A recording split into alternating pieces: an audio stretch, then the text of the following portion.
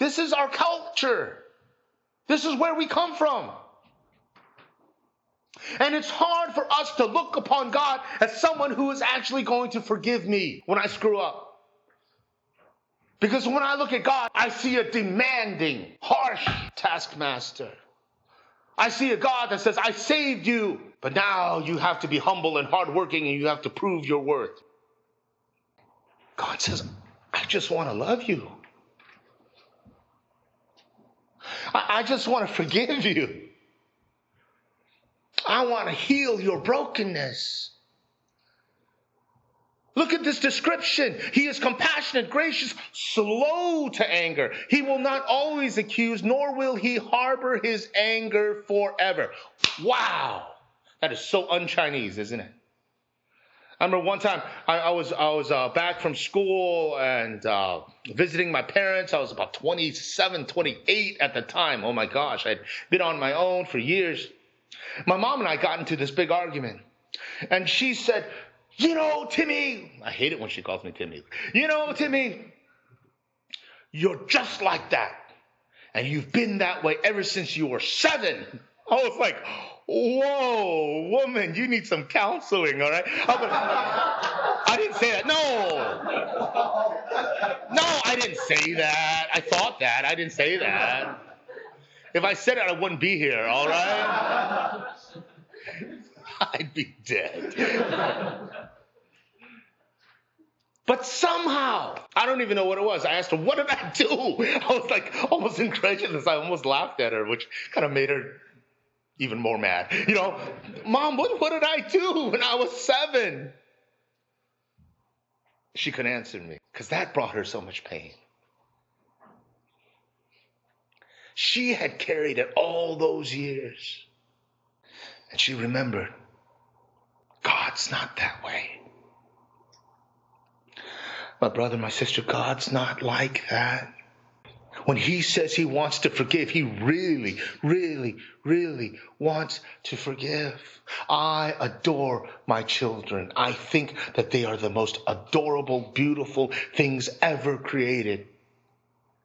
And it breaks my heart when I have to spank my son.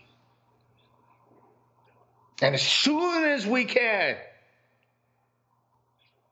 we get to the point where I ask him, you give Daddy a kiss. Can Daddy kiss you? Because we love being together.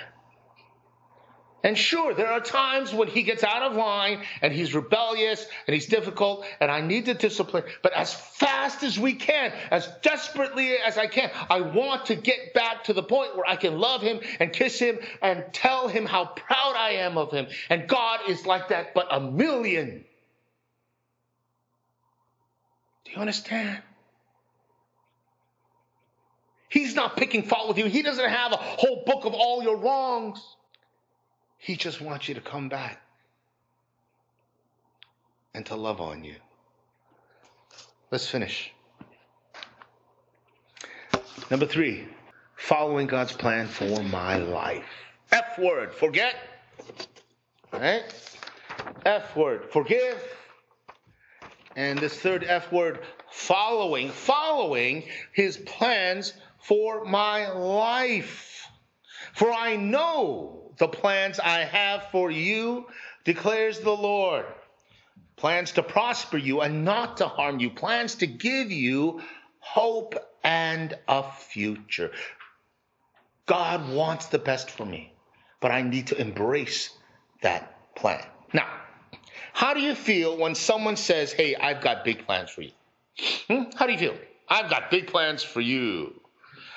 Depends who says it, right? If you're visiting your folks, or some of you still living at home, it's a hot 100-degree day.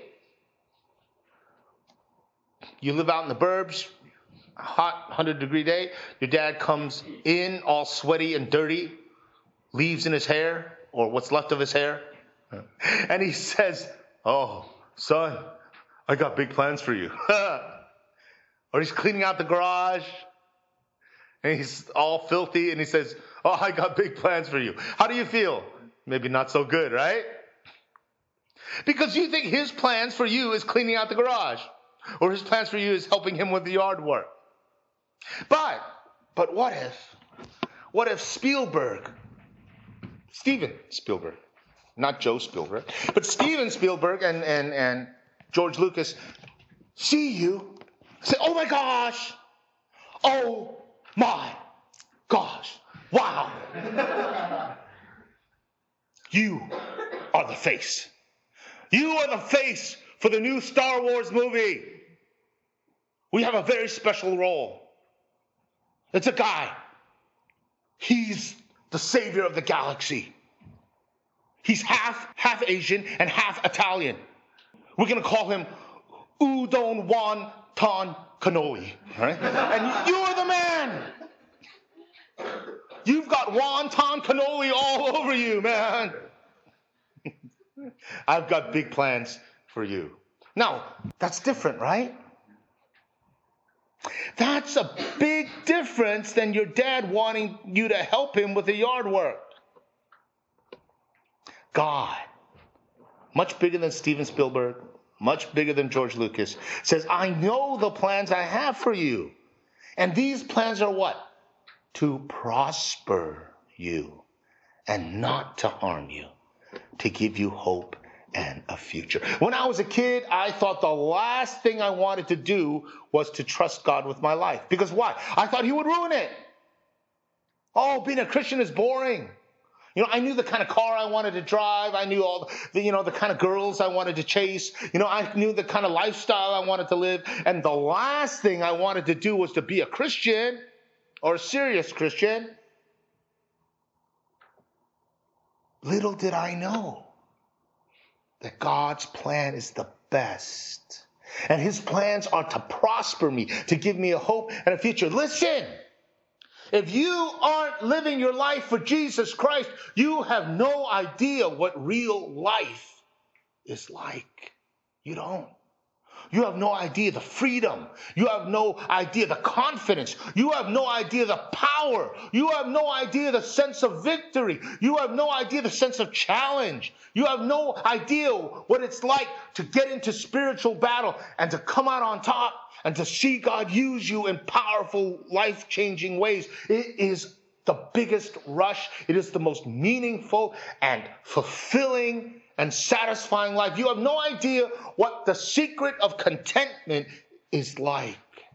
Because I don't believe you can have true victory, true celebration, true love. You can know true forgiveness. I don't believe you can know true contentment or true fulfillment without living God's life, without total surrender. It can't happen. You know why? Because you weren't made. You and I were not made to live autonomous lives. You and I were not made to live without God. And because of that, you and I will only feel right, correct, proper. Everything will function only when we are properly connected to God. Does that make sense? This thing is useless without that thing. Right? Heck, you could put a box in front of it and it's like useless. We found that out, right? The clicker's got to be hooked up. Otherwise, it's useless. It means nothing. And we don't know what real life is until we get connected to God. Lastly, receiving him now and enjoying him forever. Receiving him now and enjoying him forever. When I was a child, went to VBS, much like your day camp, and I stayed at a friend's house, and it was a lot of fun. We went to the candy store, and one of his favorite candies during that time was something, I don't even know if they make it anymore. You probably have to order it online at a specialty shop. It was something called a Now and Later. You guys know Now and Later? And that's like old school, man. Back in the day, candy. All right, what was the Now and Later? Those of you who had it, what is it? It's probably nasty. As adults, we eat it. It's like, whoa, But as kids, it's like, whoa, what is it? You remember? It's like a super hard Starburst, right? Super hard. It's like taffy. It's like really hard taffy. And taffy is like a plasticky kind of, chewy thing. That's hard when it's cold. It's hard, and then when you put it in your mouth and warm it up, and then it gets all, you can chomp on it, all right? And it's fruity. It's like really overly sweet and sour. But as kids, oh man, we thought it was the best thing. Now, it was cool because it was called what? It was called a now and later. Why? Because the thing was so tough and so indestructible that you pop it in your mouth now, and half an hour from now, it's still there, right? You could chew on it, and you enjoy it now, and you enjoy it later. And it had like at least 5 in the pack, right?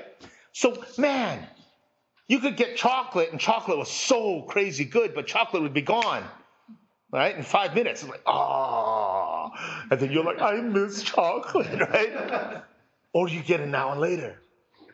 And the now and later would keep you all through the boring speaker. Jesus is like the best now and later, okay, you could ever have. For God so loved the world that he gave his only son, that whoever believes in him shall not perish, but have what? Eternal life. For God did not send his son into the world to condemn the world, but to save the world. God's greatest desire is not to condemn you, but to love you. I'll finish. I went long. I'll finish here with a story. I went to seminary back in the day, and when I went to seminary, I was really gung-ho, on fire for the Lord. But, as with anyone else, you're not perfect. You grow. You develop in your Christian life. You gain new insight. You go, even when wanting to do things for God, you still got your bumps and bruises. You still got your hang-ups. You still got your baggage. And so part of my baggage was that I was very grateful to God for saving me, but I felt I could prove to him that in saving me, he got himself a good deal. You know what I'm saying? Oh, yeah. I couldn't save myself for sure. But man, I'm going to prove to God, wow, I'm your number one son here, right? I'm going to overachieve, man. I was a failure in math, but wow, watch out. I'm going to get straight A's in this Christian stuff. And I so wanted God to use me in some powerful way. And so I was really touched. I was really blessed by this book that one of my professors wrote. So I go and see the professor during his office hours, and I talk to him about the book, and I kind of shine his shoes a little bit, and oh, what a blessing it is. And I left, and I said, oh, sir, what a blessing it must have been to be used by God to touch so many people's lives through this book. So awesome. But he was a smart man. He was a wise man. And he saw through that statement. And I turned to leave, and he said, oh, but Tim. And I turned and looked at him. Tim, please remember that God didn't save you to serve him. God saved you to love you. I turned, I opened the door, and I walked down the hall, and tears were just streaming down my face. Because that old guy had hit the nail right on the head. He knew that my self-worth was in service to God. That I wanted to serve God more than anything. And there's nothing wrong with serving God. But I would never find what I was looking for. Because God had not saved me so I could serve him. God saved me to be an object of his love. Isn't that awesome? And the sooner we can begin to uncover that and accept that and implement that in our lives, the sooner we can serve God with a full heart. We can live the Christian life with victory. We can love God and other people genuinely. And we can forgive. And we can have that passionate desire for him. Remember, we love him because why? Because he first loved us. You see? You can't manufacture love for God. You can only look at his love for you and say, wow, you are an awesome God. Let's pray. Dear Heavenly Father, how I pray that over the next couple of days,